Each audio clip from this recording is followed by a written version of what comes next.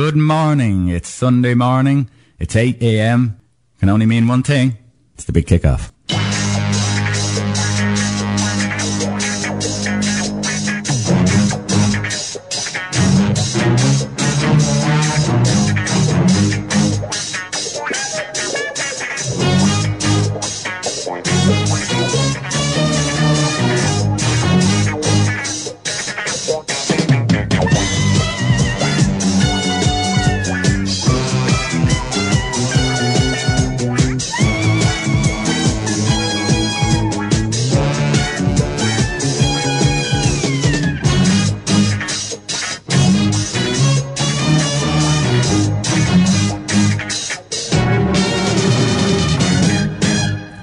Good morning. Happy Father's Day. And to you too. Or as most women would say, every day is Father's Day. Every day is Father's Day, yeah. We live the dream. We live the life. How'd you get on yesterday on the golf course? I shouldn't have told you. Apart from getting my calves getting absolutely destroyed, a great day, can't complain with the weather, good crack with the two boys I was with, but my driving was horrendous and it put me into far too much trouble. And in our society, we've kind of started a little wooden spoon thing this year where it's called the Scratch Cup or the Scratch Prize. Yeah. Where the one with the most scratches gets the scratch card. Right. Now I always slag going, geez, that'd be a great prize because one of us would be jammy and win the 10 grand or something and shove it in everyone's face. But I lost on a count pack, so I couldn't even win it. So I had the same scratch as another guy, but he had a worse finish than I did, so. But a great day, no excuse. Enjoy the sunshine. And were you like me, you got sunburn in places you didn't want? Everywhere sun cream is fine. Except for the backs of my legs, I paid. It's like I'm wearing football socks. It's like... I'll put a picture up later on of me milk bottle white feet and then lovely red ankles. I'll show you later. The minute it goes scorchio, we haven't a clue what to do. We can't cope. We even talk about, God, I'm going to put sun cream on, and you don't. At least half the country yesterday would have went, it's just too warm. We couldn't do this all the time. It's just, jeez, it's too warm. So what have we got on the show today, Buggo? Jeez, what have we got on the show today? Absolutely packed again at the weekend with loads of news. We're going to have a little debate between ourselves because obviously it's going to be a slow burner for the next 8 weeks, but it's all everyone's going to talk about. We're going to have a bit of a debate about Mayweather and Mcgregor, more so along the lines of what some of the pros and experts have been saying over the last few days, because it's very easy that we're going to jump on the whole, it's a gimmick and all that, but let's maybe realistically talk about it's happening now, so we have to talk about it. We've got a feature where we're going to the Lions' first test is starting next week. That's right. So we're going to talk to a good friend of ours who coaches in Castleknock College and with Blackrock College, Darren Shiels. He's sunned himself out in sunny Spain, so hopefully he's not too relaxed. Hopefully get through, and yeah, if not, we're going to have to talk about it. Rugby's great, yeah. Egg chasing and all that. So yeah, we're going to have a quick chat with him to kind of go through Ireland's players' chances and obviously realistically Lions' chances, because they're slowly getting some momentum. So have they got a proper shot? And then some of the usual stuff, back in time and final countdowns and whatever else. Brilliant. So I think what we'll do is we go straight to a song. Here we go. This is the Pogues with Fiesta. The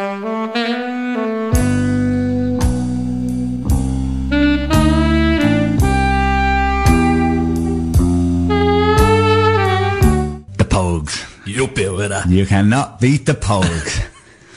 Okay. I was a bit sluggish this morning. That's the pep and the step. That's the pep and the step. We're live. Obviously, you're listening to Liffey Sound 96.4 FM, and this is the big kick-off. Dave, we're going to go into our papers and stories, and maybe a few overnighters. Yeah, just a few of them overnight. There was a big fight between I nearly said Andrei Kovalev, Andre Ward and Sergei Kovalev. It was the rematch. The last one was very tight. Basically, Ward won he had on the three cards. He won by one round. Very even affair, very tight. Others would have said it was the other way. So everyone was much anticipated. And overnight, literally only a couple of hours ago, Andre Ward stopped him in the 8th with a nice barrage of punches. Kovalev's given it the big one. That they were a couple of low blows, but Ward was by all accounts, to get the upper hand again. So, right. Yeah, it's a bit of a crushing blow for the Crusher. That's his nickname, Kovalev, because he's a big bruiser, but unfortunately that looks like that's all he has. And Ward is very much a bit like Mayweather. He's very classy, very slick, good defensive fighter, and he was obviously able to pick him off. Another quick one, Paul Smith. There's 4 brothers, I think. They're all from Liverpool. There's only one of them that's really top quality, I think. They're all fighters? Yeah. And they've all got to a decent level, but this was his kind of last final hurrah against a German guy called Tyron Zoiga. But yeah, made mincemeat of him. He's 34. That's the end of it now. That's his last big shot at the big time. So it didn't happen. And then on a final note, we have a European champion in Ireland. Woo! Yeah, Paddy Burns won in only his third fight against a Romanian called Altiano, and he won by unanimous decision, and it was pretty convincing by all accounts. But it was kept very quiet in the radar. That's why I kind of only really copped onto it late last night. So I've no idea whether it was on or what's the story. Yeah. But What age is Paddy Burns? The 29 or 30. So obviously he's been kind of fast tracked, I suppose, to kind of, because obviously the big thing from last night is now that he's in the top 15 ranked in a couple of the organisations, so he can really step it up a notch now and start to take on some big guys. And he's already been on Twitter saying Mayweather and Mcgregor can get effed if he's not on the undercard. Right, yeah. I think isn't it the Mayweather camp that are doing the card? Now obviously McGregor promotions, you can see it on the footnote as well, so I think they'd be crazy not to have a few Irish on it, because there's going to be plenty of Irish coming over. So hopefully he doesn't load it with all his stable. Yeah. And I'd say it'll be a mixture with a bit of luck, and you never know. And I think Eddie Hearn's even trying to get in on it and trying to push Katie Taylor into it with a bit of luck. Yeah, well, we'll go into that more later on. Yep. Okay, new proposals from FIFA, kind of, but it's the IFAB, it's the International Football Association. Who Board. is the head of that now, which I've now discovered myself? That's a good question. Who is Marco van Basten. Oh, do you know, I did hear this, and I heard a couple of his thoughts before, and I just thought they were mental. Yeah. Well, these are for real, and all the stuff is for real, and they're talking of it. There's a proposal to scrap the 45-minute halves. This is a big one for him, which I've known for a good while. Have you? Is it? But it's this week that they're talking about it. Yeah. And it could come to fruition. Is this where he wants it to be every time the ball goes dead, the clock stops? No. Alright, he's obviously modified it. They've modified it. So instead, there could be 2 periods of 30 minutes when the clock stopped, whenever the ball goes out of play. So basically, every time the ball goes out of play, the clock is stopped. Alright, so a bit like American football, really. Yeah, because I think the original one, he wanted 2 halves of 35, and the clock stops for everything, because they did a study that roughly the ball is in play for nearly 70 minutes. And 60, so it's to stop all the play acting of injuries and stuff. And the reasons behind it are clever, but this could turn into silly season. Because us footballers always find the grey area. Games could end up being 3 hours long, if you know what I mean. You don't want to go down the route of start. Yeah. I mean, if we have the 90 minutes, and it is, I suppose it's taken in the fact that the ball's going out of play and then there's nothing wrong with leaving it the way it is. You know, some games are probably guaranteed maybe 75 minutes of play, of course, you know, so, but other ideas include a stadium clock linked to a referee's watch, and a new rule allowing players to effectively pass to themselves or dribble the ball when taking a free kick. What do you think of that? Yeah, I've seen that you can quickly, so say you get fouled, you can quickly get up and just start dribbling again, just stop it dead and go. Yeah. Kind of, yeah. I'm not sure about that either. Yeah, like, I'm happy that they're starting to discuss things, because more than any other sport, I think football has always been the slowest.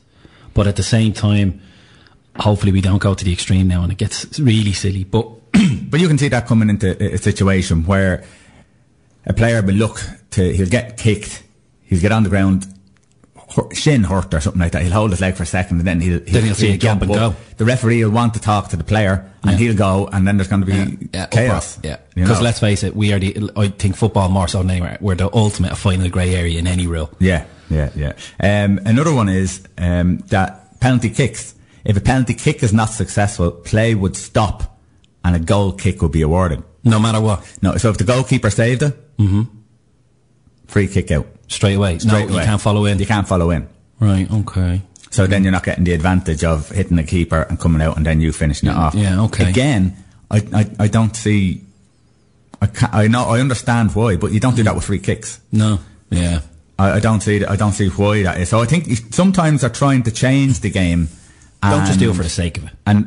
But yeah, it's exactly that. They're trying to change it for the sake of it. So, I'm not really too sure. Of course, injuries and stuff like that takes up a lot of time. So I think they're trying to do some things that are for the right of the game. But I'm not too sure. What else, spoke?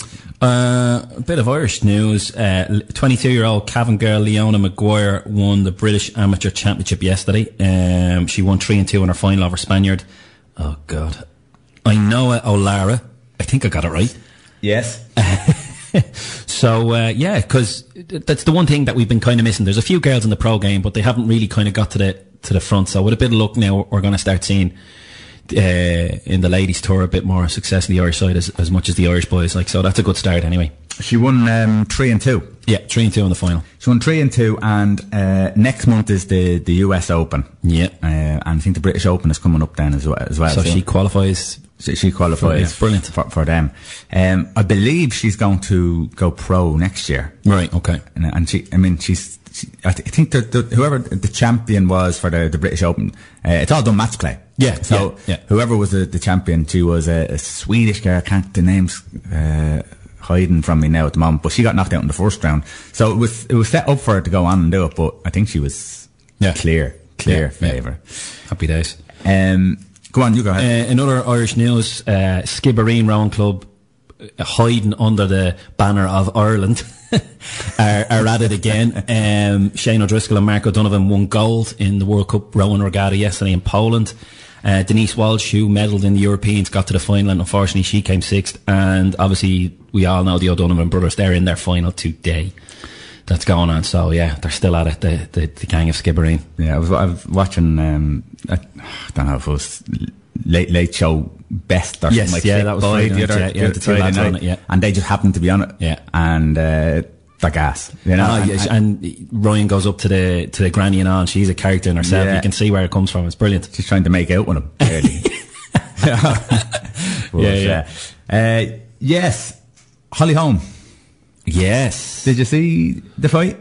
I seen a clip of basically Beth Correa really giving out about her that she's overrated, she's this, that and the other. And Holly Holm, what did she do to her? It was... Well, obviously Holly Holm, she won the title off Ronda Rousey. Yes, correct. And after that, she didn't really back up her fights. Then I think she lost 3 in a row then after that. Yeah, for whatever reason. But her style is kind of a counter-attacking style, so she's waiting to lure them in. She wants them to attack, her hair, is that her name? Correa. Well, it's probably pronounced something completely different. Yeah. She got, obviously, wind of this. The two of them stood off each other for the whole fight. The two of them stood off each other. So in the first round, I think there was probably about 3 punches thrown. Right. So obviously two of them are waiting for them to come in, and Holly Holm is obviously her tactics is she's got a good boxing background. She's a good striker. Great boxing background, and you can see it by her style because her hands are up all the time. But she has a mean kick as well. Second round came in. It's 5 rounds of 5 minutes. Yeah, second round came in, and halfway through it, the referee stopped it and said, "Listen, girls, I respect your tactics. Well, let's get going. But we need to get going here." Right. So that's fair. I think there was about 4 or 5 digs thrown in then. But then after that, it started to kick off. And for a second, her hair kind of called her on. Yeah. So it gave her the come on hands. With the hand gesture, yeah. And lost her focus and got a kick in the head, knocked her out. Done. So you don't taunt anyone. That's the message. Don't taunt anyone. And if you do, be prepared that they're going to come at you straight away. They're going to kick you in the head. You know, there's not a lot that they can't do in MMA. So, a good win for her again. Probably desperately needed. But she looked eager. She was walking up and down. I'd say a lot of the motivation could have been from this girl because she was really going. Now, obviously, it could be part of selling the fight, but she really went for her and really kind of said, "You're done. I'm going to finish you forever. You're overrated. It was a fluke. It's over.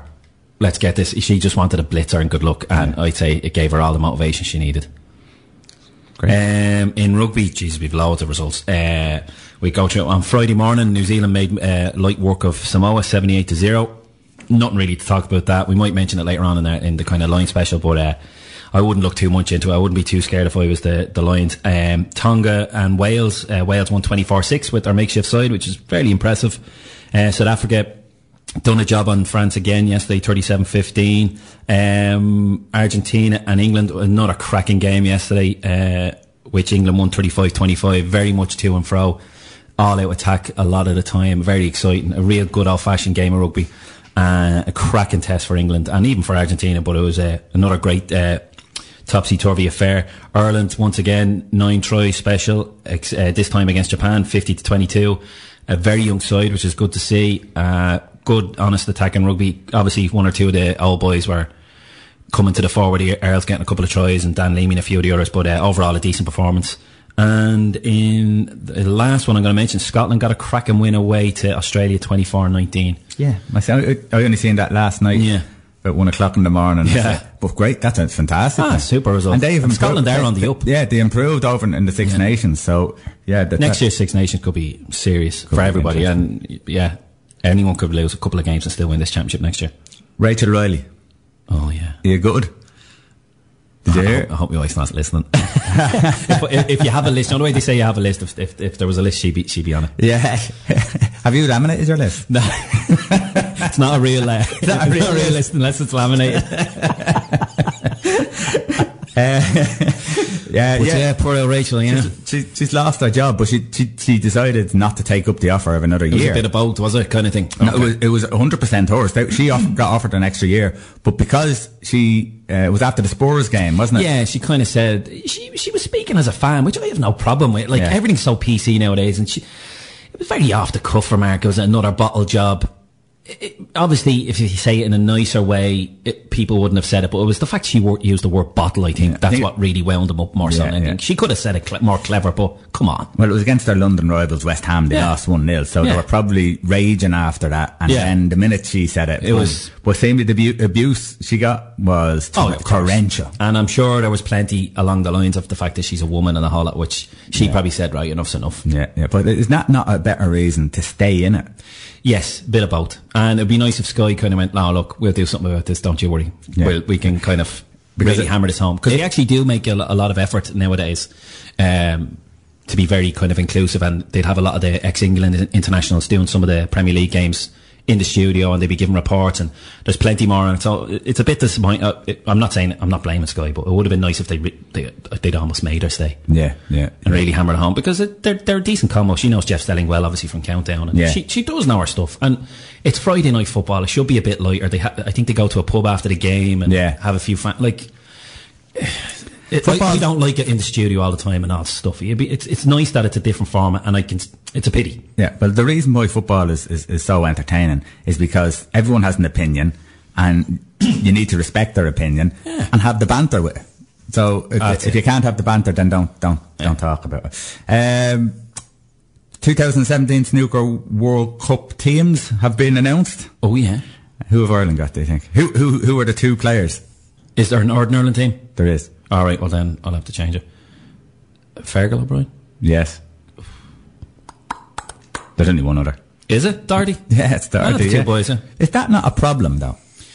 That because they're having this World Cup, we've only got 2 players. Yeah. And both of them are on their way out of the game. Yeah, in theory, yeah. So we must look up that sometime and see what's going on. Yeah, because I think Darty had an academy, or I don't know whether he still does, but he certainly had an academy, didn't he? Yes, I think he had an academy. So I think we'll go to a song. Yeah, sure, no problem. How about a bit of Sinead O'Connor? A bit of Mandinka, yeah, no worries. Here we go. World of pure unarmed combat where there is no limitations. It's possible. So it was a name that was shot at me, but the rumors that y'all been hearing is the rumors that I started. It may not be a rumor, so keep your fingers crossed. It may be a boxer versus an MMA fighter, so we just don't know. Let's start with Conor McGregor, because that sounded like Floyd Mayweather. You said you started that rumor yourself, so that sounded like you were looking for a little attention, no? Well, it's really not a rumor. The fight may happen. We really don't know as of right now. But do I think the fight will happen? Absolutely. A boxing match, because most fights that Conor McGregor won inside the octagon, he was a stand-up guy. He gets 100 million, I get 7 million. That's a pay cut to me. I don't take pay cuts. I thought boxing was where the money was at. 7 million is absolutely laughable. He's talking 100 million. I'm also talking 100 million. I'm 27 years of age, and I'm just about halfway through a $100 million contract. he's getting old now. You know, I have the size, I have the reach, I have the height. I have the youth. He needs me. I don't need him. I tried to make the fight happen between me and Conor McGregor. We wasn't able to make the fight happen, so we must move on. What's next? Would you focus your attention maybe on Floyd Mayweather? There's rumors out there that he's willing to give up $50 million if you fight. 50 million. Yeah, I told him the price tag on that, so he knows the price tag, so he's got to run around the Showtime offices and gather that money. You saying he's the Floyd Mayweather of the MMA? I'm trying to find out. Have you ever made 300 million in one night? Have you ever made 100 million in one night? Never compare Conor McGregor to me. It's a total disrespect. Once again, I'm an elephant. Elephant don't beef with ants. You know, elephant is so large you don't even see ants.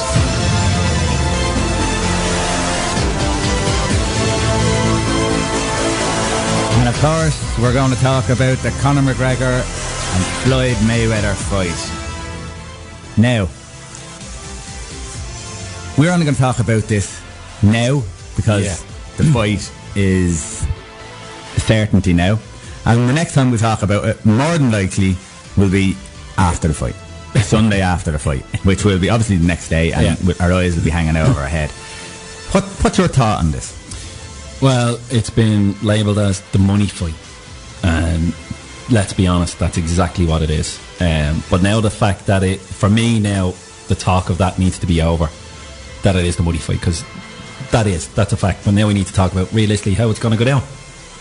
You know, basically, has he got a realistic shot? Is it just going to be even like Mayweather and Pacquiao, where it was the biggest fight ever? Everyone couldn't wait, and then it was a joke shot for 12 rounds. And then it turns out Pacquiao was injured, but there was no way he wasn't fighting, because if he doesn't fight, he doesn't get paid. And also, he needed that. Pacquiao was way past his prime. 7 years too late between the two of them. So one of my little theories, I'll put it out early, purely because I don't believe it, but at the same time, you can't say never. I wouldn't be surprised if, screw it, they already know how this is going to finish. Do you think? Just a small bit in my head. My prediction is Mayweather will make him look respectable. He'll give him his little moments in the sun, but there's only ever going to be one winner. I can pretty much guarantee you that's how I see it going down. But I wouldn't be surprised. Just a small bit. I don't believe it 100%, but I wouldn't rule it out just yet, because I don't know, just something doesn't sit right. I can't see Conor McGregor going out there with a plan, a preset plan. I wouldn't necessarily it's going to be 100% that way, but I can almost see Mayweather doing that. I think he's going to be that good. I think he'll just dance around, give him his little moment in the sun to keep people interested, but yeah, there's only one winner. I really can't see that, because the reason why I can't see that is because Mayweather is so up his own backside that he wants to keep that invincibility tag. Conor McGregor, full-on sportsman, wants to win. I can't see him wanting to be happy just to be in the ring. He's obviously, the whole thing is set up for the money. We know that. Yeah. So he's happy with that. But why go all through all that training for that to happen? I really can't see that happening. Now, what you have said is that more than likely Mayweather, it's his sport. Yeah. He should literally wipe the floor. Potentially, he should be able to dictate how this game is going to go. This fight is going to go. He should. Like, Frampton has come out and said, you don't fight your Miguel Cottos and Pacquiaos, and I could list at least 30 top fights. He's fought them all. How on earth is McGregor going to be any different or going to pose him a problem? That's what a lot of them are trying to break it down to. Yeah, grand, they've made it. Good luck to them. It's brilliant. No one's denying them that. All the pros that I've heard so far, none of them are denying them the fight. Happy days. Go on and do it. Bit of an advertisement for the game, for whatever. But realistically, a lot of them would be shocked to see Mayweather pose any, or McGregor pose any problems that all these other lifelong boxing men. Well, and that's exactly it. You've had Alvarez, who's one of the best pound for pound boxers, Pacquiao, Ricky Hatton. Yeah.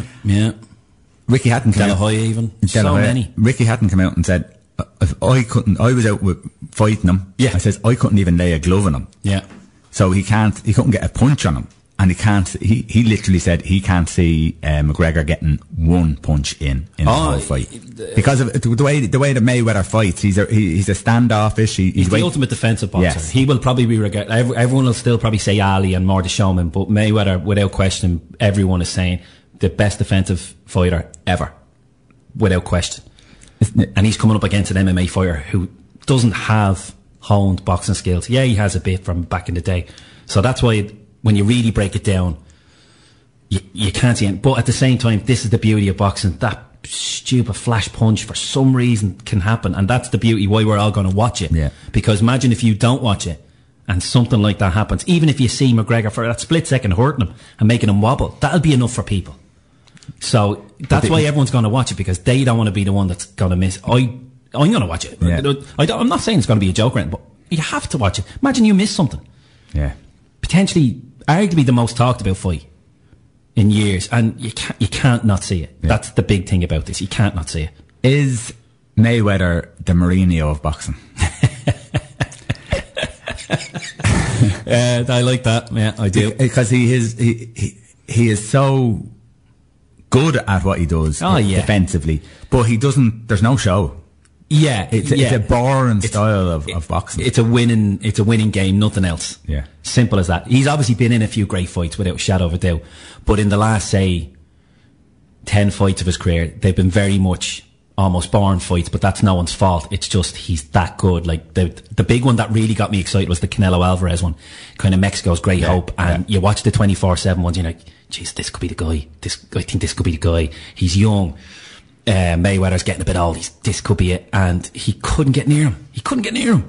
It was phenomenal. That's when I always knew he was good, but he went up again that fight. And then, And so the more I'm talking about it out loud, really talking about it now, it's, I really can't see it going any other way.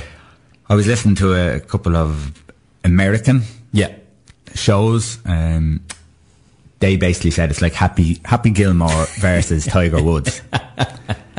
No one is giving him Conor McGregor a hope. Is that better for Conor McGregor? Oh, without a shadow of a doubt. Because with a bit of luck, it might come into Mayweather's. Like, see, this is the beauty of the game.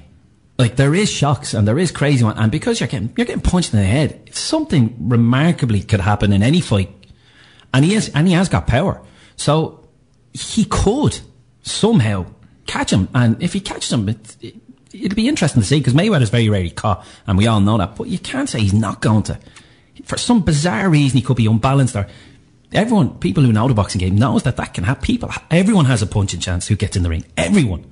So you can't rule him out. And I suppose even now that's getting me motivated, because he is going to be the most unbelievable underdog. Yeah. And plus the fact he's Irish. Come fight time, you want him to knock his head off. Whether you believe it or not is a different story, but you want to see him take him out. Sylvester Stallone said that Conor McGregor is the real life Rocky. Exactly. 4 years ago, we're going to play on that. 4 years ago, he was on the dole. Correct. Now he's probably going to be worth about 200 million, maybe. On top of what he already has, yeah. So, massive. Good luck to him. Paddy Powers. Oh, yeah. Well, I'd say Paddy Power. Maybe I'm looking for sponsorship off Paddy Power here, but hi, Paddy. Morning, Paddy. Morning, Paddy. Paddy Powers betting 7-1 on Mayweather, 7-2 McGregor. All right, so that tells the story in himself. That's reasonable. All right, I would have thought a bit more wider than that. Yeah, that's interesting. But really, is the only bet to put on this fight a Mayweather knockout, or not a Mayweather knockout, a McGregor knockout. He's stronger, taller, he's at more reach, he's younger, he's been hit numerous times. Mayweather's not exactly going to hit him. Like, he has kind of weak hands because of what's happened over the years. I watched some 24/7s and he's always got them in these funny gels because his bones are quite brittle now at this stage. So he's not exactly going to be really going for the knockouts. Now, in fairness. And that's what I'm saying. McGregor gets hit with knees, elbows, fists, and 4-ounce gloves. They're 10-ounce gloves. Yeah. So, could this end up possibly being a 12-rounder? Yeah. Then you have to question McGregor's conditioning, because he's not conditioned to go 12 3-minute rounds. Well, his stablemate Artem Lobov said it should be easier, because he said grappling and the wrestling side of things sap everything out, and they do 5 rounds of 5 minutes. And in his last fight against Diaz, he went to 5 rounds and looked a lot better. Like, he gassed himself out in the first fight, but he seemed to have been more prepared for that. So he seemed to think this is going to be just any old standard training session wise for fitness. He shouldn't have a problem in that sense. So there is plenty of plus sides. Like, we can easily sit here and say, oh, it's Mayweather all the way. But he has a fighter's chance. Of course he does. And there is bits about him. He is bigger. He is longer. He has. You can't rule him out 100%. Anyone who's it's easy to say, pick a winner and say, oh, and then I was right all along. But you can't be 100% certain. I think the way it's going to plan out possibly is Mayweather's not going to change his game plan. No, he's going to be hard to hit. Conor McGregor wants to hit him, land him with one punch. Yeah. The possibility is that Conor McGregor could get caught on the counter attack. Yeah. You need to be careful the first couple of rounds, probably. And don't get too hyped up into it. And don't be like, yeah, it's great to land an early punch to let him know, yeah, I'm in business and I have power. But don't be overly kind of pushing on it at the start, because he can get himself into the fight a little bit. And maybe lure Mayweather into throwing the one or two just to get the speed and try, because he does have a good brain. You see him talking about the movement, and he does them kind of fancy movements with this guy in the MMA game. So he's a good student of martial arts and combat sports. So hopefully his mental side, the mental strength of him will come into that as well, and he can reprogram himself after a round or two to really kind of, right, here's where I think I have a chance here. Yeah. Now, technically, like we obviously know, Conor McGregor can, hit like a mule. He's a strong hitter, but with his long reach, when he has that long reach to make a punch, and he can't use a kick, when he goes to make that wrong with his arm, so the limb has to go out, take the punch, but it also has to come all the way back in. So in between that, all the way coming back in, is that a possibility? Do you think that's where he could get caught out? Because he's leaving himself open. He's with a faster boxer now. We've seen every punch combination going, and he's pretty much able to avoid them all. Yeah, from better fighters. Yeah. So that's where all the boxing guys are jumping on that, going, that's the difference. He's seen them all against better boxers. Why is he going to be any different? And that's why, really, when the gun's put to your head, you kind of have to go for Mayweather, no matter how much you love McGregor. Deep down, if your life is on the line, you'll say Mayweather for that reason. Yeah. So this is the beauty of it all. But it's a monster fight. It's absolutely going to take over here. It's out. People are already talking about it. People are already tweeting and Facebooking each other. If you book flights, are you going? It's going to be a great event for us, no matter what. Yeah, well, although Oliver Holt from the Daily Mail said, it's been made now, get over it. Let's enjoy it as the biggest spectacle it is. But he said, at the very end, he kind of went, but at the same time, I'd like to know what the odds are in Petty Power. He says, something tells me, you never know, he might get a bit panicky near the end and throw a kick at him and get the squat. Yeah, it's a possibility. Maybe a frustration. You don't know. You don't know. I've seen that in a fight there not so long ago. It was a women's boxing fight in Dublin. Yeah. And a girl who does MMA went into the boxing scene, professional fighter against... went into MMA mode. Got disqualified, kicked her in the stomach. And no one knew what to do. Imagine when he's in the grapple with Mayweather and all of a sudden he gets him in the out bear hug and starts kneeing him into the chest or something. I can't see it happening, but at the same time, I kind of would like to see it. That would be funny. Well, let's hope it'll all be Rocky. It's going to have that feel, the underdog. For us, obviously, all of us, we're going to have that little sneaky hope, you know, and let's hope it does happen. And look, as long as it's a good, honest fight and it doesn't be a bit of a, he's just dancing away from him and he just can't get near him, hopefully for 12 hours. Hopefully there's moments in it where you go, right, fair enough. Last quick question. Yeah. If Conor McGregor beats him, boxing purists are all... It rips up everything. It's like Leicester with the league. It just rips up everything. Does it make a mockery of boxing? You can easily argue that, without a shadow of a doubt. Because as a lot of stuff we've said and a lot of the boxing experts have said, they can literally stand behind it going, he shouldn't touch him. Yeah. There's not a... But then he does. You kind of go, Christ, well, what do I know? So there's no pressure on McGregor. Exactly. Okay. We will take an ad break. We go an ad break and we come back. You're listening to Liffey Sound. www.liffeysoundfm.ie. Listen online. Community radio at its best.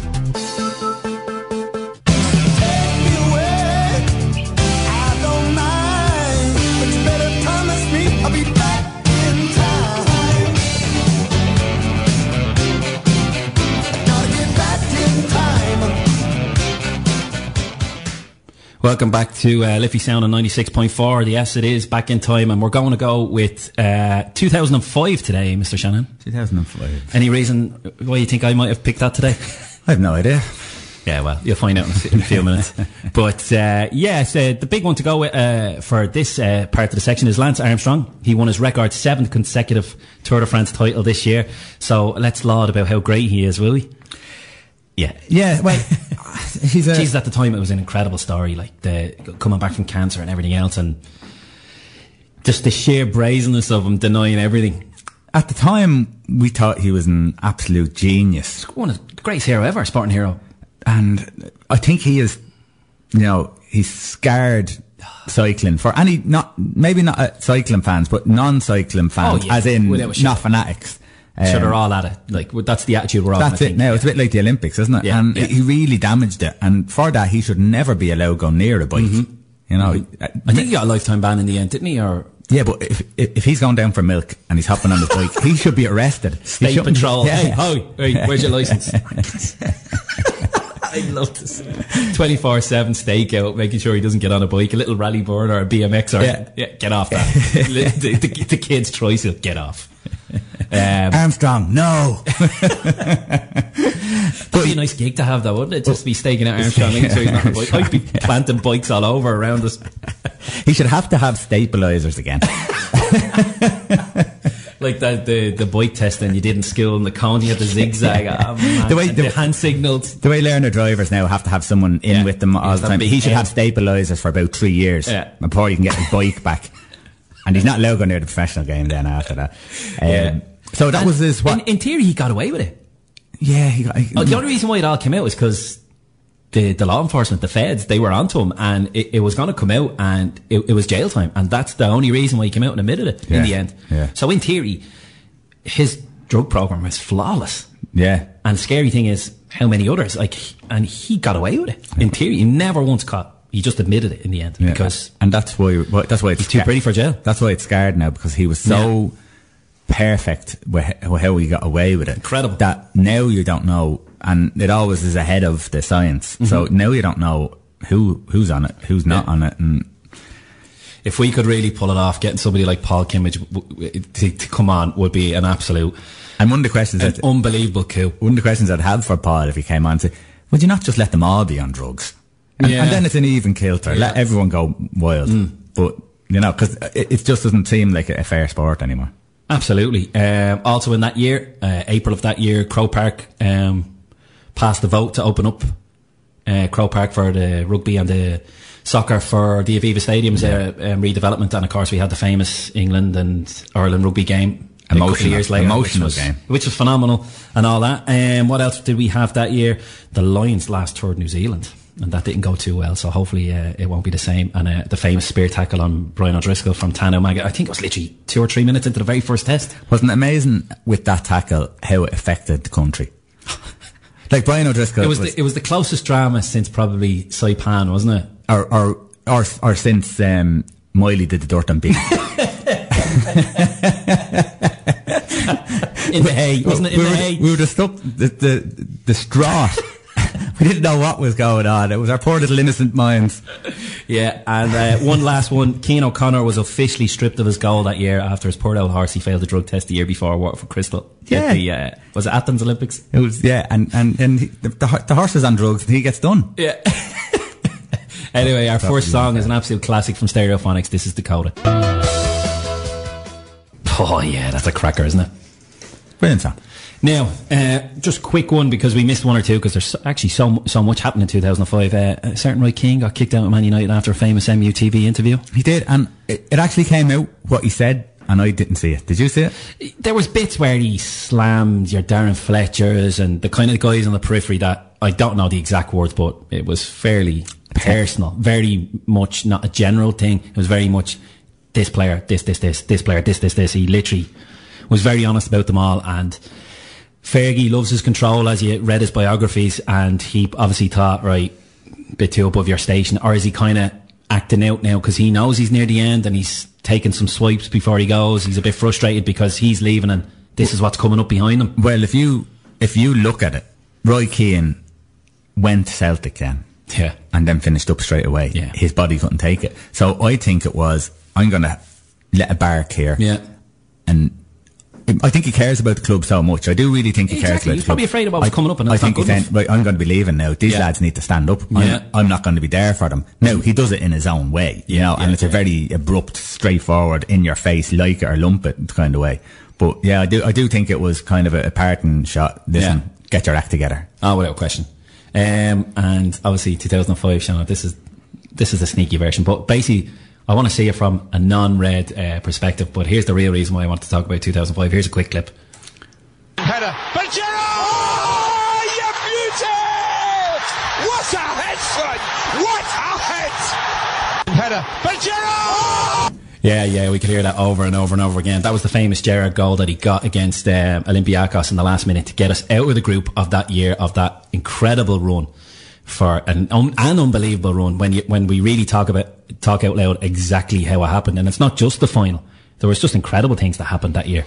What I remember when Man United won it in '99. Yeah, and I can't remember what the commentator's name is on UTV at the time, or ITV at the time. Would it have been Brian Moore? Was he still around? No, the one after Clive Tilsley? Could be Clive Tilsley.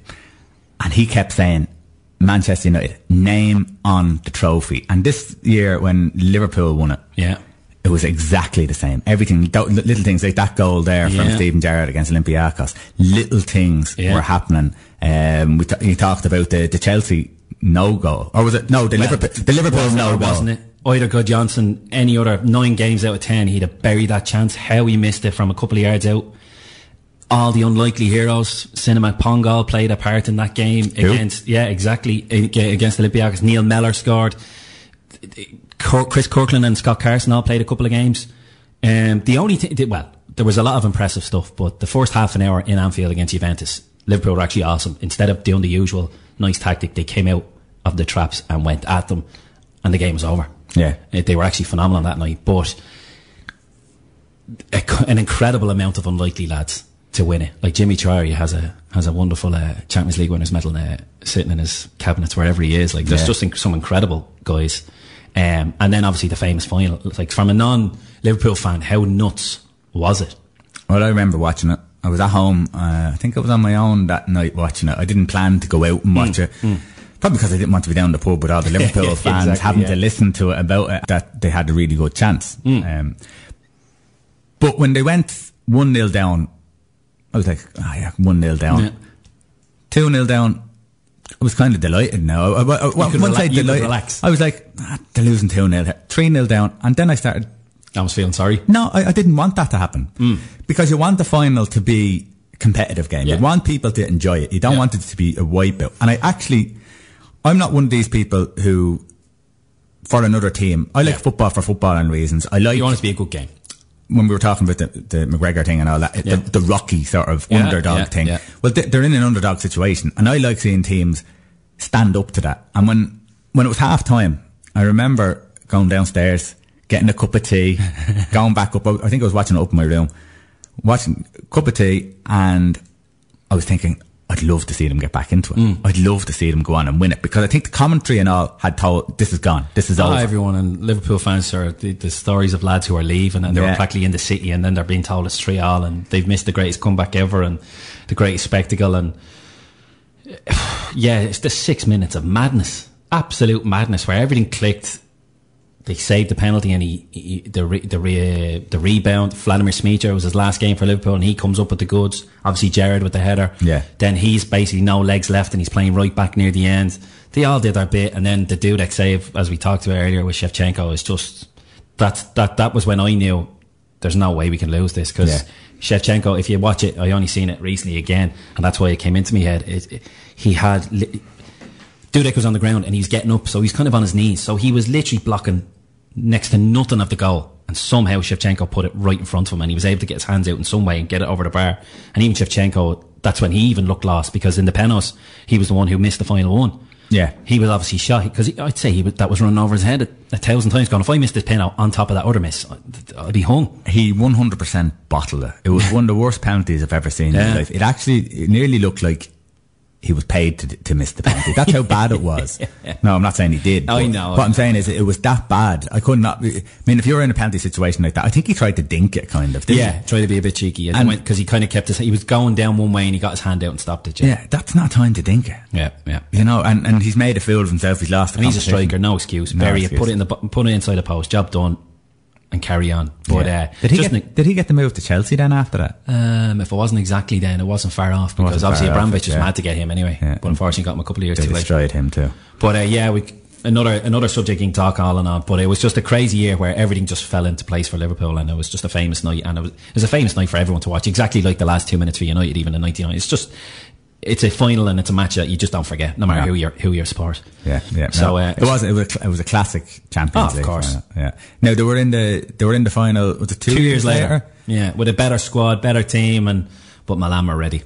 Yeah, they were ready. You know, they were ready, and it was 2-1. But yeah, Milan were ready, and they weren't letting slip. And I will not lie, because for 2 years I had to hear about how they won the 2 times. Even though I kind of cheered for them, and I kind of saying, "Come on, the comeback" and all that. There was no way I was cheering for them. They could have went 7-0 down after 5 minutes, and there was no way. That's understandable. I would have been the same. So that was 2005. Everybody, here's another classic from it. This is the Foo Fighters with The Best of You. I've got another confession to make. Yeah, that should get you going first thing in the morning. That was The Best of You with the Foo Fighters. If you just bear with us for literally a couple of seconds, we're just linking up to our expert rugby correspondent, Dar Shiels, from the sunny Spain. Dar, can you hear us? I can, very, very low. If you could turn us up. Okay. Hold on. How's that there? A little bit better. I can hear you anyway. Right, you can hear us anyhow. Dave. Well, sir, this man has been, he's current coach in Castleknock College, and he's had a stint with Blackrock College, and he's a good mate of ours, so we said, right, who else could we ask? But Dar Shiels, who is on in sunny Spain. How's it looking over there, mate? Glorious, mate, is the only way to describe it, I think. Anyway, enough of that, because I'm jealous. We're going to obviously talk about the Lions. Their first test is coming up on Saturday, and after yesterday's performance against the Maori All Blacks, it looks like it could be a decent and competitive series, because obviously beforehand everyone's worrying about the preparation, blah blah blah blah blah, and now all of a sudden they're starting to look like a side. So did you have a look at yesterday, or are you clued in from sunny Spain? Oh, absolutely, yeah. I've seen all the matches so far now, bar maybe one which I only got the highlights of. The rest of them up bright and early in the morning. It's not as bad over here. I've only got a 9:30 start, whereas you guys are up at 8:30 trying to get a match in, so get that extra little bit of lying. Yeah. But no, it seems to be going really, really well now. And so it's starting to come together as a team. They've had that kind of test mentality of, you know, just win the matches, and seeing how well that comes together, you know, that kind of way. Absolutely. And obviously yesterday, like there's every match seems to be an unofficial test, but this one definitely seems to be, because it seemed to be a best of who they've played so far, and one or two lads who would be bitter that they're not in the squad. So obviously they only came together for a few days, but that's irrelevant. It's still a top New Zealand rugby side, and not that they made light work, but they were definitely controlling and very dominant in the game. Yeah, exactly. I think a few of the conditions kind of played into that. Yeah. You know, the bad weather is definitely what the Lions are hoping for. If they can if the weather's as bad against the All Blacks next week, or worse, it will definitely suit the Lions. So if they can keep it in a kind of close forwards-based game, they'll do a lot better. You could see the Maori tactic yesterday of trying to take quick lineouts. They were just trying to pass the ball in as quick as possible so that they wouldn't be exposed as a team that have only just got together within the last week or two. Because they knew that was obviously going to be a strength for the Lions. The Lions had 11 out of 11 on their lineouts yesterday, and 8 out of 8 on their own scrum, which they'd be chuffed about now. That'd be a big improvement. And obviously, New Zealand, their strengths are probably everything. But what would be New Zealand's ultimate strength, if you know what I mean? Or what's the one that really makes them so effective that they're literally the best side in the world? I kind of lost a bit on that, lads. You're okay. Can you hear me again now, mate? Yeah, go for it. Yeah, New Zealand are pretty much strong across every facet of the game. But what would be their ultimate strength to really put... obviously, they'd probably take it away from the forwards. But what would be their ultimate strength that's going to really put Lions to the test? I think the big problem that the Lions have is their back three. Right. Definitely, you can see Hogg wasn't in great form before he had that unfortunate injury where he cut the elbow off Murray. Oh, yeah. The two wingers haven't been great. You're kind of looking at your two starting wingers being what was there yesterday, which would be North and Watson. And I think North has failed to shine no matter how many chances he's been given. Yeah. Watson, I always liked as a player. I think he's got great footwork. He's very, very quick. He's usually a good finisher. But defensively, he's looked pretty poor. He'll get up very, very fast on a kick chase, which is obviously the game plan they're running with. Murray's box kicking has been superb so far. But the problem is he gets up super quick and then he gets stepped or he falls off a tackle that he should easily be making. And he's looking then, if you actually look, it's usually the athletic front five are covering what should be a super athletic back three. Yeah. So you're getting the likes of Toje covering huge amounts of ground. Yeah. And even the back row are doing the kind of work that you would expect the midfield and the back three to be doing. And obviously Toje was a bit of a star of the show yesterday for that reason. So in relation to, as you were saying, the backs, there's the great debate about Farrell and Sexton and the whole lot. And is it a bit too much to just fit them in for the sake of it at 10 and 12, or should it be a straight shoot and one of them should go in at number 10 and leave it to more the experts to fill in the number 12 role? I don't think it's too much of a step for them. Yeah. I think the two of them are good enough as players to be able to slot in and play that. I think both of them play their best rugby when they're playing with their head up and just seeing what happens in front of them. I think what will come down to is, I think Farrell's leg will be okay. I know they were holding off on him yesterday. He could have played yesterday, but the ground, as we said, was kind of a bit heavy, so he didn't want to take a chance on a thigh strain. But I think it's more a case of what does Gatlin want to go with, and I would imagine he will go as safe as he can, and he will put Ben Teo in there just smashing through people. And he'll see maybe bring Farrell on. If he keeps Farrell on the bench, it gives him that option to bring him on as a 12 or as a 10 if things aren't working out with Sexton. But I definitely think there'll be no problem with them. I think, having heard an interview with Johnny Sexton there before the Lions, he was saying from the previous tour, the guy that he roomed with and became best mates with from the tour was Farrell. They got on very, very well together. And you tend to find, same any kind of code, lads that get on well together tend to play well together, especially if they're of that calibre that the two of them are. Yeah. And obviously, as you're saying with Ben Teo, like that very much fits into what the phrase that everyone's coining as Warren ball. Is it very much like a really like big muscly men playing Bulldogs charge kind of thing? Put the ball under the jumper and just gain that few yards off the gain line as much as possible. That's pretty much the way it's going to be next week. Have you lost us, mate? Sorry, I just lost you there a second. You're okay. Yeah, the phrase that they're coining as a Warren ball, is that very much sticking the ball up the jumper and just gaining them few extra yards on the gain line? So obviously the likes of Ben Teo is right up his street. I'd say so. Yeah. I'd say so, yeah. I think that's going to be the way to go. Now, they will probably have a few tricks in the armoury now that they'll start to bring in. I think definitely from one of the kind of warm ball things that you would expect when you used to watch Wales playing on the Gatlin would be seeing the wingers come in a little bit more than they have been. So we haven't really seen North being used as an option coming in off the scrum or even off kind of back of lineouts, where he'll come in from his onside and one up hit, which would be that option on the inside for Sexton or for Farrell if he's playing 10. I think that might come in a little bit more, but I think apart from that, it will be pretty basic. They'll have a few kind of set up and hit, and then they'll just kind of work their way around the corner. They won't be anything too spectacular.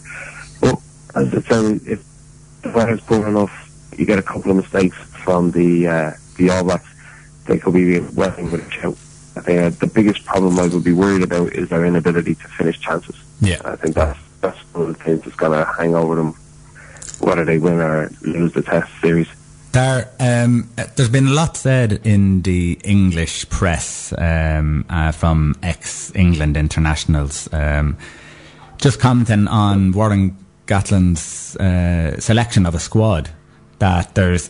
Do you feel that there's anyone who missed out on the squad that could have benefited the tour?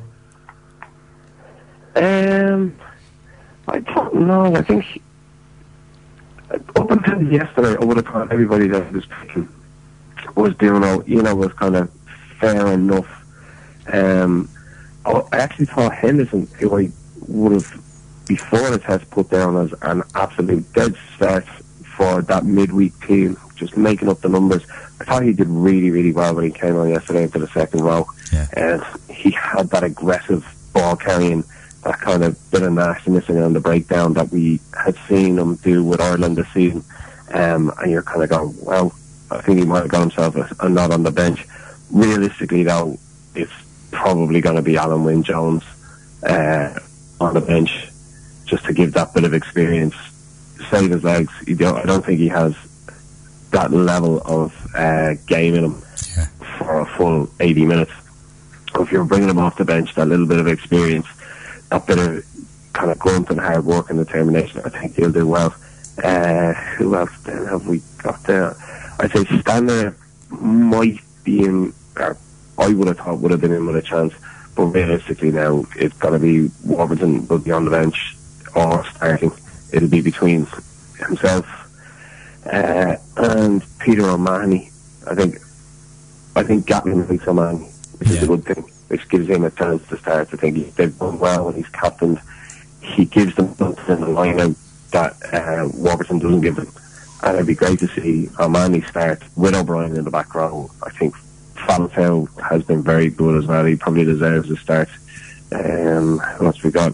Mcgregor be on the bench. Furlong will definitely start. Him in the front row has been superb. I think the fact that you've seen Best is going to captain on Tuesday, that's he's gone now. He won't be in and around. I think the idea is now to get he had there, but I think he's had his couple of chances and the line didn't function when he was there. Not necessarily his fault. There was a mix-up with lifters and stuff like that in one of the first tests or one of the first games they played. But I think his season or his tour is just going to be finished now coming up to Tuesday, barring any injuries to the two hookers ahead of him. Yeah. Obviously, George North has disappointed you. Has anyone else, maybe even in the Irish section, disappointed? Instead of George North, there's not a huge amount there. Tommy Seymour did okay, but I wouldn't rate him a huge amount. I think this is always going to be the crux of that team, is their back three. Ireland, as we've seen all season, have struggled with their back three, and I think a lot of the Northern Hemisphere teams have. I was surprised that Mike Brown didn't get a shout. When you saw the injury to Hogg, I know he rubs people up the wrong way, but he is a good player in my opinion. He is an excellent fullback. He is fast, he's aggressive, he has good footwork. He's a good tackler and he's good under the high ball. So you're thinking maybe they'd give him a shout, but I think it was always going to be difficult for English players to get an extra call up with the distance they'd have to travel from Argentina, whereas the other home nations tend to be a bit closer to New Zealand. So to wrap it up there, mate, after all that's said and done, realistically at the moment, if you had to choose, how do you see the series panning out? Sorry, Dad? It seems to be me, doesn't it? Listen up, will you? Can you hear me there, man? So basically, to wrap up, how do you see the realistic right now? How do you see the series panning out? Can they get even a victory, or are they bang in the middle of it, or what's the crack? We go controversial. I'll go 2-1 Lions. The Lions will. I think they'll win the first test, lose the second one, and I think the head says they'll lose the third one. Right. But it'd be nice to go to a final decider. So we're going to go 2-1 Lions. We're not all on holidays there. Yeah. Listen, mate, it's an absolute pleasure, and thanks for taking the time out. And obviously, when you get back in, obviously the series won't be over. We might get you in again, and we'll talk in more detail how it goes. But much appreciated, and enjoy the warm sunshine and the cold beer. Okay, pal? Will do. Lads, love the show. Keep it going. No, fair play. Thanks very much there. Talk to you. All the best, mate. Take care. Talk to you. Broadcasting to Lucan, this is Liffey Sound, 96.4 FM. Welcome back to Liffey Sound 96.4 FM. This is the big kickoff. We have a sporting story. Sit back and relax. This is one of the classics. This is one of the all-time classic stories. It's Dean Saunders on when Brian Clough tried to sign him for Nottingham Forest. And who was he with beforehand? Or obviously, does this come up in the story? Oh, that's a good question. He'll tell you. But the story is just I think we should just let Dean Saunders. Yeah, because I haven't heard this. So, and I was going about I trust you. So, let's have a listen. Okay, have a little flick and we'll see how we get on here. Oh, typical lads. You're going to have to give us 2 seconds. These bloody ads on YouTube. Yeah, get away. There we go. Mm-hmm. Arthur Cox rang me and said that Everton had bid 2.9 million for you. 2.9 million for the Saunders. So I went and spoke to Howard Kendall. That was interesting. not as interesting as Brian Clough. And picture the scene. So I've got to go and meet him at Alan Hill's house on the A52 in Nottingham. So 4 o'clock. Yeah, 4 o'clock. 3-bedroom detached house. Me and my agent, Kevin Mason, who looks like Robbie Coltrane. Cracker. Just get the picture. He looks like Cracker. He's a ringer for Cracker. Yeah. So we walk in, Gaffer's on his way from the ground. He'll be here in 5 minutes. So we sit down in the lounge. It's the best garden you've ever seen. The back garden's perfect. We sit down on the settee, Archie Gamble, cup of tea. Next thing, knock on the door. Gaffer's here. Yeah. Brian Clough walks in, green sweatshirt, white shorts, white socks, blotchy cheeks. Walks in. I stand up. I was obviously a bit nervous. It's Brian Clough. Yeah. Young man, nice to see you. So I went, nice to meet you, Mr. Clough. Looks at Kevin, my agent. Son doesn't even shake his hand. We sit down, and he walks up the opposite end of the house. Yeah. Sits on the chair with his nose about an inch from the wall, looking at the wall. I was thinking, what's he doing? And he doesn't say anything for about a minute, and we just sat there, and all of a sudden he went, Son, staring at the wall. And he went, Son, can I speak to you, or do I have to speak to him to speak to you? I said, you can speak to me, Mr. Clough. He went, thank you, son, because I don't really like talking about football in front of him, because he's a fat... So I burst out laughing. Kevin's not laughed. So at this point, he slid off the arm of the chair onto his knees on the floor. And he's sitting back on his heels going, I've got bad knees, son. My knees. My knees are killing me, son. And he starts crawling on his hands and knees towards me. I was up the other end of the house. He's crawling on the floor. I'm thinking, what? I can't believe what's going on. It's a British record transfer, this is supposed to be. And he stops, looks at the carpet, and he went, Illy, like your carpet, son. He said, where'd you get that from? He went, carpet right. How much? He went, $12.99 a square yard. He went, my Barbara would love that carpet. Good choice, Illy, son. At this point, I started to work out he might be drunk. He crawls up to me, and he sits back. He's crawling on his hands and knees, and he looks out the patio doors, the best garden ever. And he sits back on his heels. He goes, my knees, what a lovely garden. Do you like flowers, son? He said to me, do you like flowers? I went there, all right. He went, hang on, don't move. He goes outside, gets this pot. This is the best pot you've ever seen with flowers spilling out of this pot. Yeah. He's trying to get his hands around the whole lot to get them out. Ellie runs out behind him. He went, Gaffer, no, that's my best pot. Don't pull them out. He went, Ellie, you're ruining the deal, son. The lad likes flowers. So he gets a handful of flowers, gives them to me. It goes on ages, this story, by the way. It's hilarious. Okay. No, for 2 hours. Make it longer. Anyway, he comes in with the flowers, and he went, smell that, son. Smell that, what do you think? I smelt the flowers. I've gone, nice, yeah. He went, I love flowers. Do you like Frank? I went, Frank who? He went, Frank Sinatra. Oh, yes. He said, Ellie, put Frank on. The lad likes Frank Sinatra. My Kind of Town, Chicago comes on. Brilliant. He gets the flowers out of his pocket. He says, get your mic out, son. Get your mic out, because he puts them in my jacket pocket. I said, what do you mean?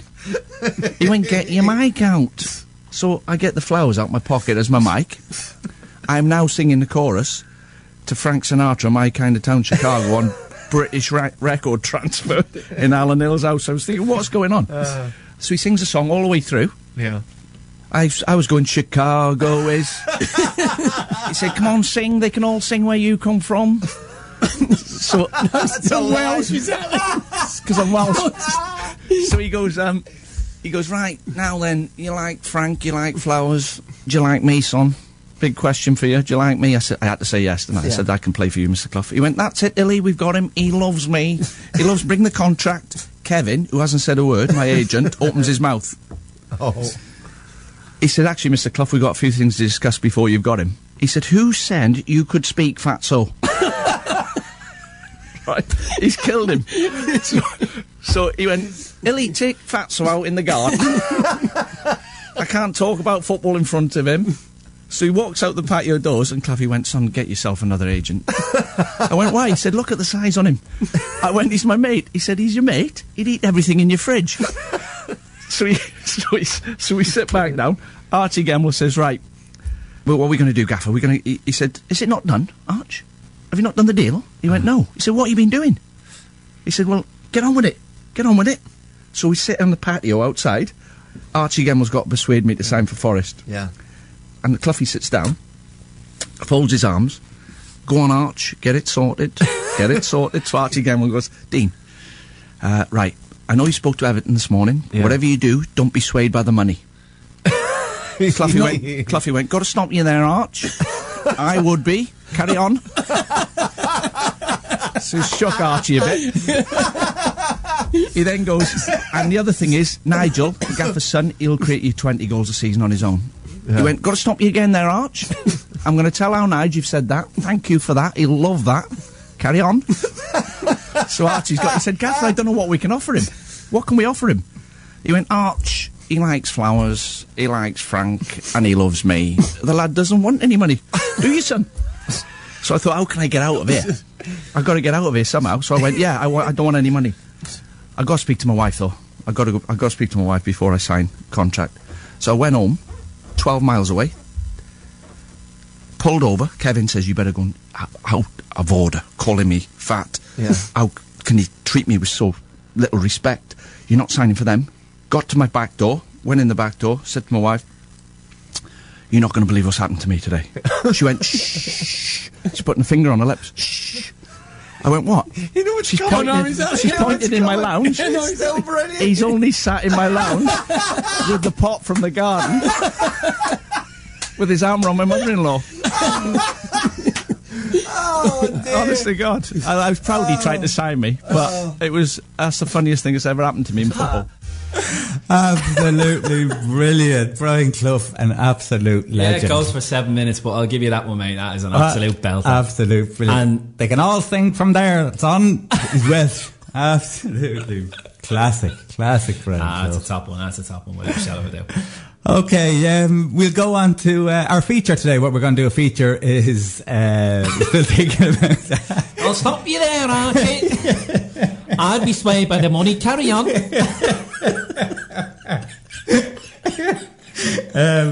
that again, will you? So I'm losing me train of thought. I'll stop you there, Roy. Go on. So what we're going to do today is we're doing absolute classic films, sporting films. Yeah, because obviously the season's over. We're a little bit bored. This is a professional outfit here today. Obviously, we were talking about during the week, or at least I'm going to pretend we were that. With the season over, and we need our bit of a sporting fix if there's certain sports that we're not up to in the summer.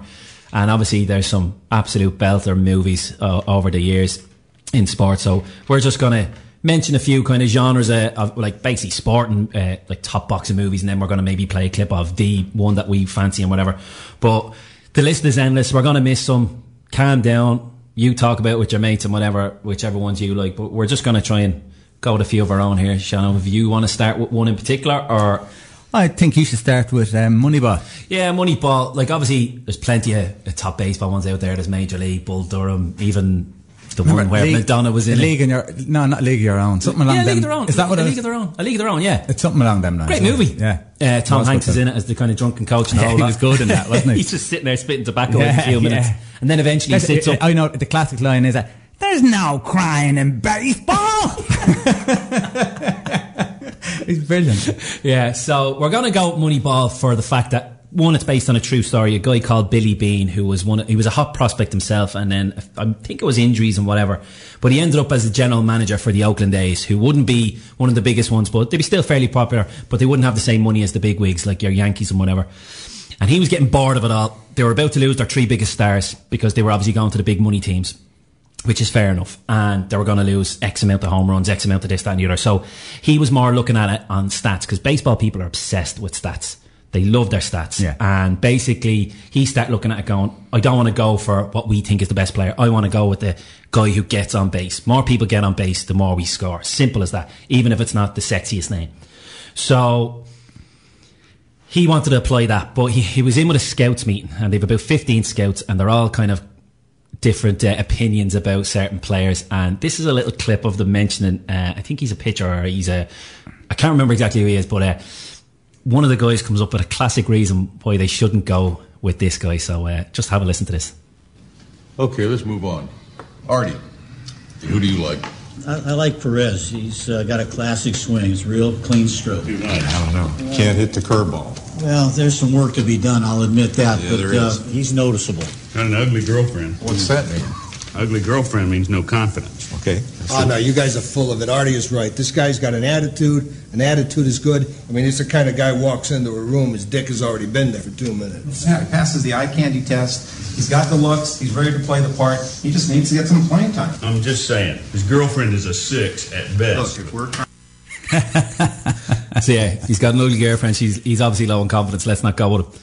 So that just gives you a little insight into potentially what some of these scouts think about. And the great thing is that it's change. And sometimes people are afraid of change. In sport in general, people are afraid of change, and they won't listen to reason. Yeah.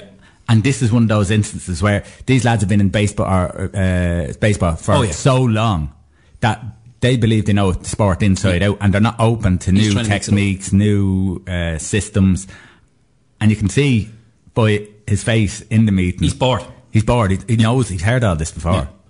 Because basically, I think in the end, they're all gone. Without giving the ending away. Yeah, they're all gone. And he goes with a young kind of a college kid who believes in the same system, and it's just them two building the team. And they get these 3. One guy is kind of coming back from an injury, one's a has-been, and one's up and coming, and they replace the 3 superstars, and the manager on the pitch is not happy at all, and he doesn't play them, and eventually Billy Bean starts trading away some of the players to make him do it. Yeah. So it's all based around stats.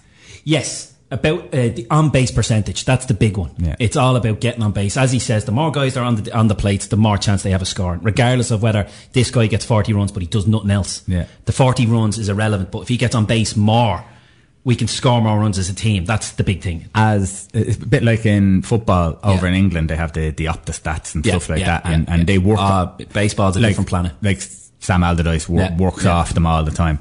This is the start of it over in baseball. Basically, John Henry believes in it as well. Yeah. In the end, he offers him a mega contract to come to the Red Sox to do the same thing. He says no. He sticks with the A's. Now, this is not giving anything away because it's just a little side thing at the end. So basically, John Henry finds a guy, I think his name is Theo Epstein, and he takes it on board, and within 2 years, the Boston Red Sox finally win the World Series after God knows how many years, the curse of the Bambino and all that. So there's a bit of weight to the argument. Yeah. But it's a great movie. Now, when we were looking through, I'll second that, brilliant film. When we were looking through films, sporting films, every time we thought of a film, another film popped up. Oh, immediately. Or 2 or 3 popped up. And no messing, we could do 5 shows on sporting films. Yeah. We could just do baseball movies. Yeah. You know what I mean, now. And then we could just do another sport. It's incredible. But we'll go on to golf. Now, there's been some good golf. Tin Cup. Yeah. Tin Cup's classic. Tin Cup is a brilliant film. I wish it was true. Stubbornness was basically the morale of the story. Don't be bloody stubborn. Yeah. But and don't rely on your talent only. But that was an excellent film, absolutely excellent film. But we'll go on a lighter side with golf. Absolutely. Happy Gilmore, the legend that is Shooter McGavin. Shooter McGavin. Never the fingers out. Oh yeah, suck on that one, baby. This is the scene from Happy Gilmore. I think it's Jaws, from the guy who played Jaws and James Bond. Yeah, no one knows his name. He's got a big nail in his head at this stage, right? That's still stuck there. Yeah. And he just has a little comment at Shooter McGavin, and Shooter gets brave and turns around and to actually see what's facing him. Yeah. trying to reach the green from here, shooter? That's not possible, sir. I beg to differ. Happy Gilmore accomplished that feat no more than an hour ago. Well, moron, good for Happy Gilmore, oh my God! The moment he turns around and sees 6'9", Jaws will need to call him. I can't remember what his name is. Yeah. But Mr. Big Guy. Happy Gilmore. Adam Sandler's films are always, I suppose, a bit cheesy or what have you. Hit and miss lately, but yeah, he's pulled out for a few classics. I mean, the idea of not taking a stance and run up and swing. Yeah. Everyone had to try that. All the pros, even now to this day, some of them use it as a trick shot. As a trick shot, yeah. Like an exhibition. Yeah, yeah. He used a hockey stick. Yeah, for a putter. For a putter. Because he couldn't putt. Why don't you go home, ball? And there was a scene in it with Bob Barker, who was, I think it's The Price is Right. Yeah, he's a top presenter, yeah. Yeah, over in America. And of course, He doesn't come out well against an old man, does he? Doesn't come out. There's a bit of a scuffle. And Bob It's a good fight scene. Bob Barker obviously was a former boxer. He's got skills. He's got skills. He's got skills. And obviously he had a classic as well with, what was the other sport one he did? Or am I making that up? Oh, Waterboy. Oh, Waterboy. Yeah. That was high quality H2O. Anyway, Adam Sandler has his moments. We have to stay on track here because there's just so many. What are we going to go with next week? We'll go with one of the all-time best documentaries ever. When We Were Kings. I think we'll go into the clip of When We Were Kings. We'll talk about it then after that. I murdered a rock, injured a stone, hospitalized a brick. I'm so mean I make medicine sick. Too fast! The king is going home to get his throne. Yeah, when I get to Africa, we gonna get it on because we don't get along. We try to get the champions of the sports world, champions of the music world. That it was handsome, it was articulate, it was funny, it was whooping ass too. George Foreman was a phenomenon. The big bad monster, and no one can whoop him. We're gonna fly in the air till we get to Zaire. This chump has got everybody scared. They thought he would take one of the world's worst beatings ever, and he wouldn't give up. Scared of what? In a time of courage in the jungles of Zaire. I like to tell children of the world, quit eating so much candy. We must whip Mr. Tooth Decay. I got one right here and one right here. A man named Muhammad created his own destiny. That means kill him. This is his moment of truth. An absolute legendary documentary. It's superb. And I remember, and funny enough, I was watching the Holly Holm fight where they were, and there was another fight because I was looking at The Fighter, which is another classic boxing film. And in that film, there was a scene where the referee told Mickey, what was his name in The Fighter? Mickey Ward, that if he doesn't start fighting, that he's going to have to call it. It was interesting because in this, the whole thing was the Ali and the rope-a-dope. So Ali soaked up all the punches, because he knew that he couldn't go punch per punch against George Foreman. But he took it all the energy in. He tired him out and finished him off. But if this was later on, when people are expecting a fight, the pay-per-view money, would they have allowed that? Would the referee say, listen, you're allowed to take that amount of a beating before? Because it was unbelievable tactics. Oh, yeah. Unbelievable. He just sucked it all up, and of course then he pops his hands out every night. Is that all you got? Is that all you got? Goading him even more to just start swinging away at the body, and just slowly but surely. It only lasted 8 rounds, ironically enough. And then he just fell over. It wasn't even the harness of punch. He was just gone. He had no energy left at all. But it was so funny because it got delayed by, was it a month or 6 weeks? Because Foreman got a cut when he arrived. That's right. Sparring. That's right. And apparently they took his passport, they took everything to make sure this guy's not leaving the country because it mightn't happen. Because he was getting uncomfortable over there because it was so anti-Foreman. Yeah. Because apparently one of the biggest controversies, he came out of the plane with a German Shepherd. And the old because it was the old former Belgian Congo in Zaire. Yeah. And that was the dog of choice for the army. And as soon as he came down, it was like, that's not good. Straight away they turned on him. And he was nervous. I remember the scene where he was on the plane and Ali's on his plane going across the Zaire and he's dancing around the place in the plane and he's just being Ali. And George Foreman, stiff. Not very serious, obviously very nervous. So the whole film plays up to Ali being, the greatest of all time. Exactly. And then there was the great sideshow of the big concert that they were having as well, with some of the best acts around at the time. Yeah. It was a great movie. And now, obviously, boxing, we could do a 20-minute section on that, because obviously we'll skip to Rocky. We'll go to Rocky another day, because, as I said, there's just so many boxing moments. American football, same thing again. We have so many. Yeah, of which there can only be one, isn't there? Well, there's only one, especially only one clip you can play. On this. But the film itself, Any Given Sunday film, is an absolute classic film. Finish, yeah. It's a brilliant film, and I remember watching it. Throwing the alligator into the showers and everything. Yeah, it's a brilliant film. And I remember watching it and going, someone told me to watch this, and I started, I said, I don't know, American football, and this is one of the first American football ones I think I've seen. Yeah. But it didn't, I wasn't disappointed at all, whatsoever. So we might go into Al Pacino's Any Given Sunday speech. That if anyone wants to motivate themselves before a match, or go for a run, or if they're feeling lazy, you put this on, you'll be willing to run through walls. Just before we play it, about halfway through it, this is a long speech now, but about halfway through we'll try and time it right. There's the F-bomb comes in, and we'll time it. We have it timed. We'll zip it out and zip it back in to it. All right, here it is. Any Given Sunday. I don't know what to say, really. 3 minutes to the biggest battle of our professional lives. All comes down to today. Either we heal as a team, or we're going to crumble. Inch by inch, play by play, till we're finished. We're in hell right now, gentlemen. So what actually happens? I should have given you the backstory on what happens. They've come in. It's half-time. Yeah. Half-time, and basically what's happened is they're down.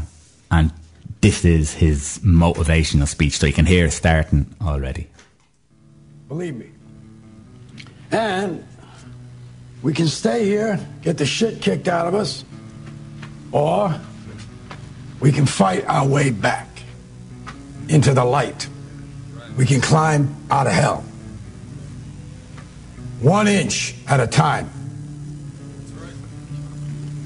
Now, I can't do it for you. I'm too old. I look around, I see these young faces, and I think, I made every wrong choice a middle-aged man can make. I pissed away all my money, believe it or not. I chased off anyone who's ever loved me.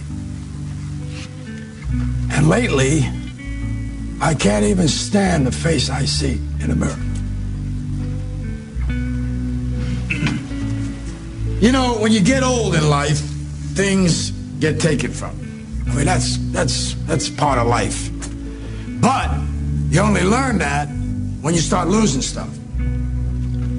You find out life's this game of inches. So is football. Because in either game, life or football, the margin for error is so small.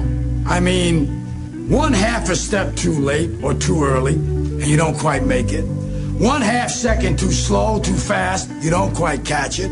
The inches we need are everywhere around us. They're in every break of the game, every minute, every second. On this team, we fight for that inch.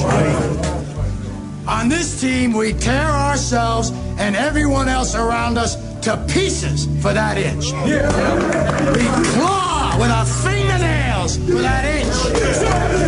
Because we know when we add up all those inches, that's going to make the difference between winning and losing. Between living and dying.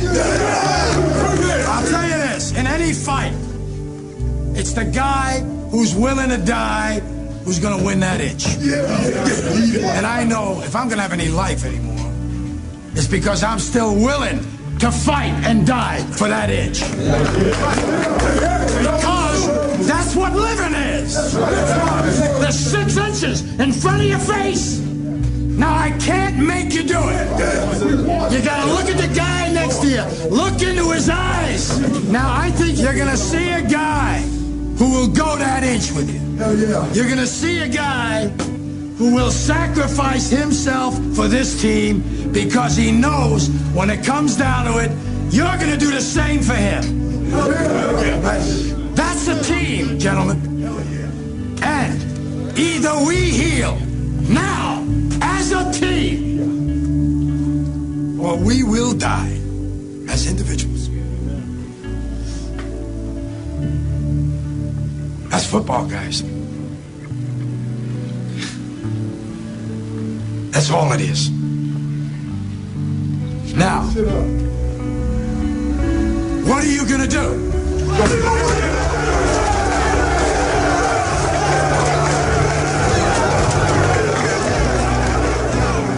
Come on! I want to play. You gonna go that inch? Are you? Get up off that couch, get out of that bed, and go for your run, and don't be thinking about it. Come on. Absolutely inspirational speech. If that was played in anyone's home dressing room at the weekend, Any manager today who's struggling, just play that, and you don't even have to talk to them. Running through walls. And I think what we've learned from doing the sporting films is that this could go on for weeks. So we may break it down into sports Specific sports. over the year and do specific sports because there's going to be obviously so many different sporting ones. So, and we know we've missed millions, and get over it because we'll come back again someday. Okay. After a break. You're listening to Liffey Sound. www.liffeysoundfm.ie. Listen online. Community radio at its best.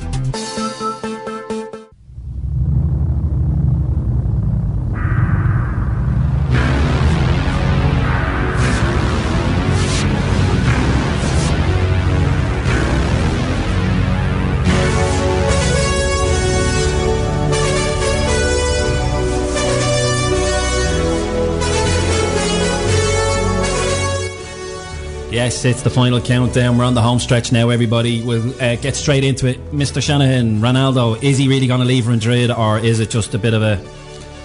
I think it could be more than likely, although he only signed a 5-year contract in November. Yeah. Could he want more money?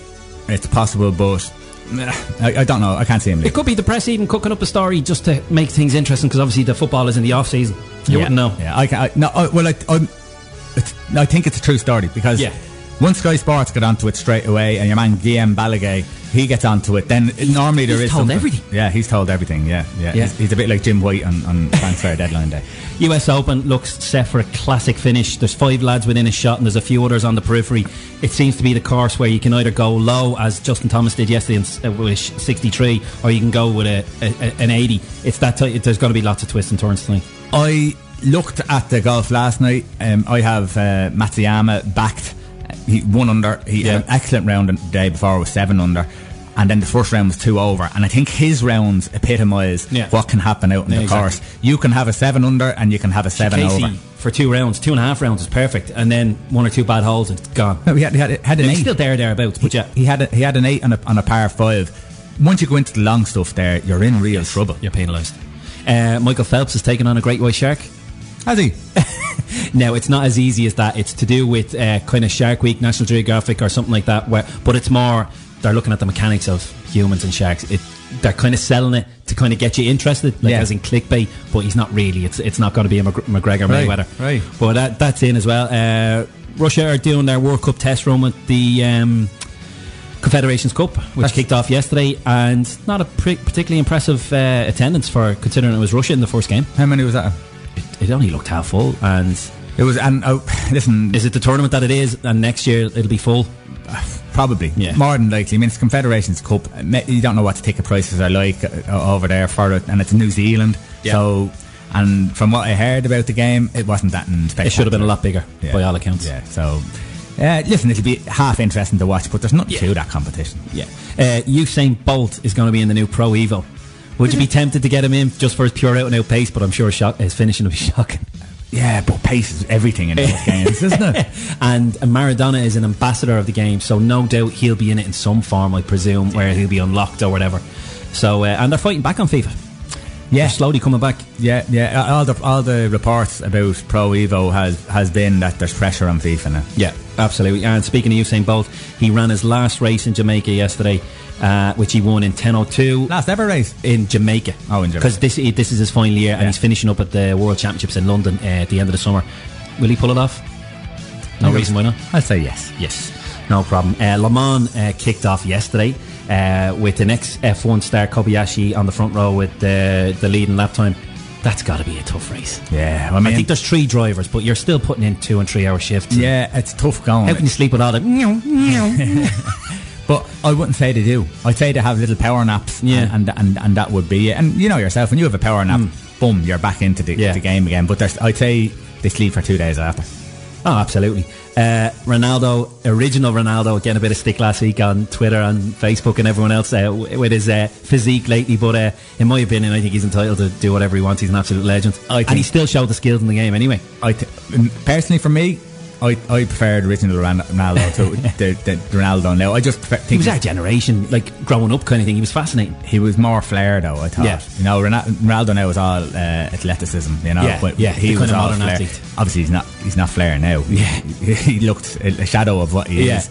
But listen, you have to. So what? He's 40. Respect the legends. Yeah, exactly.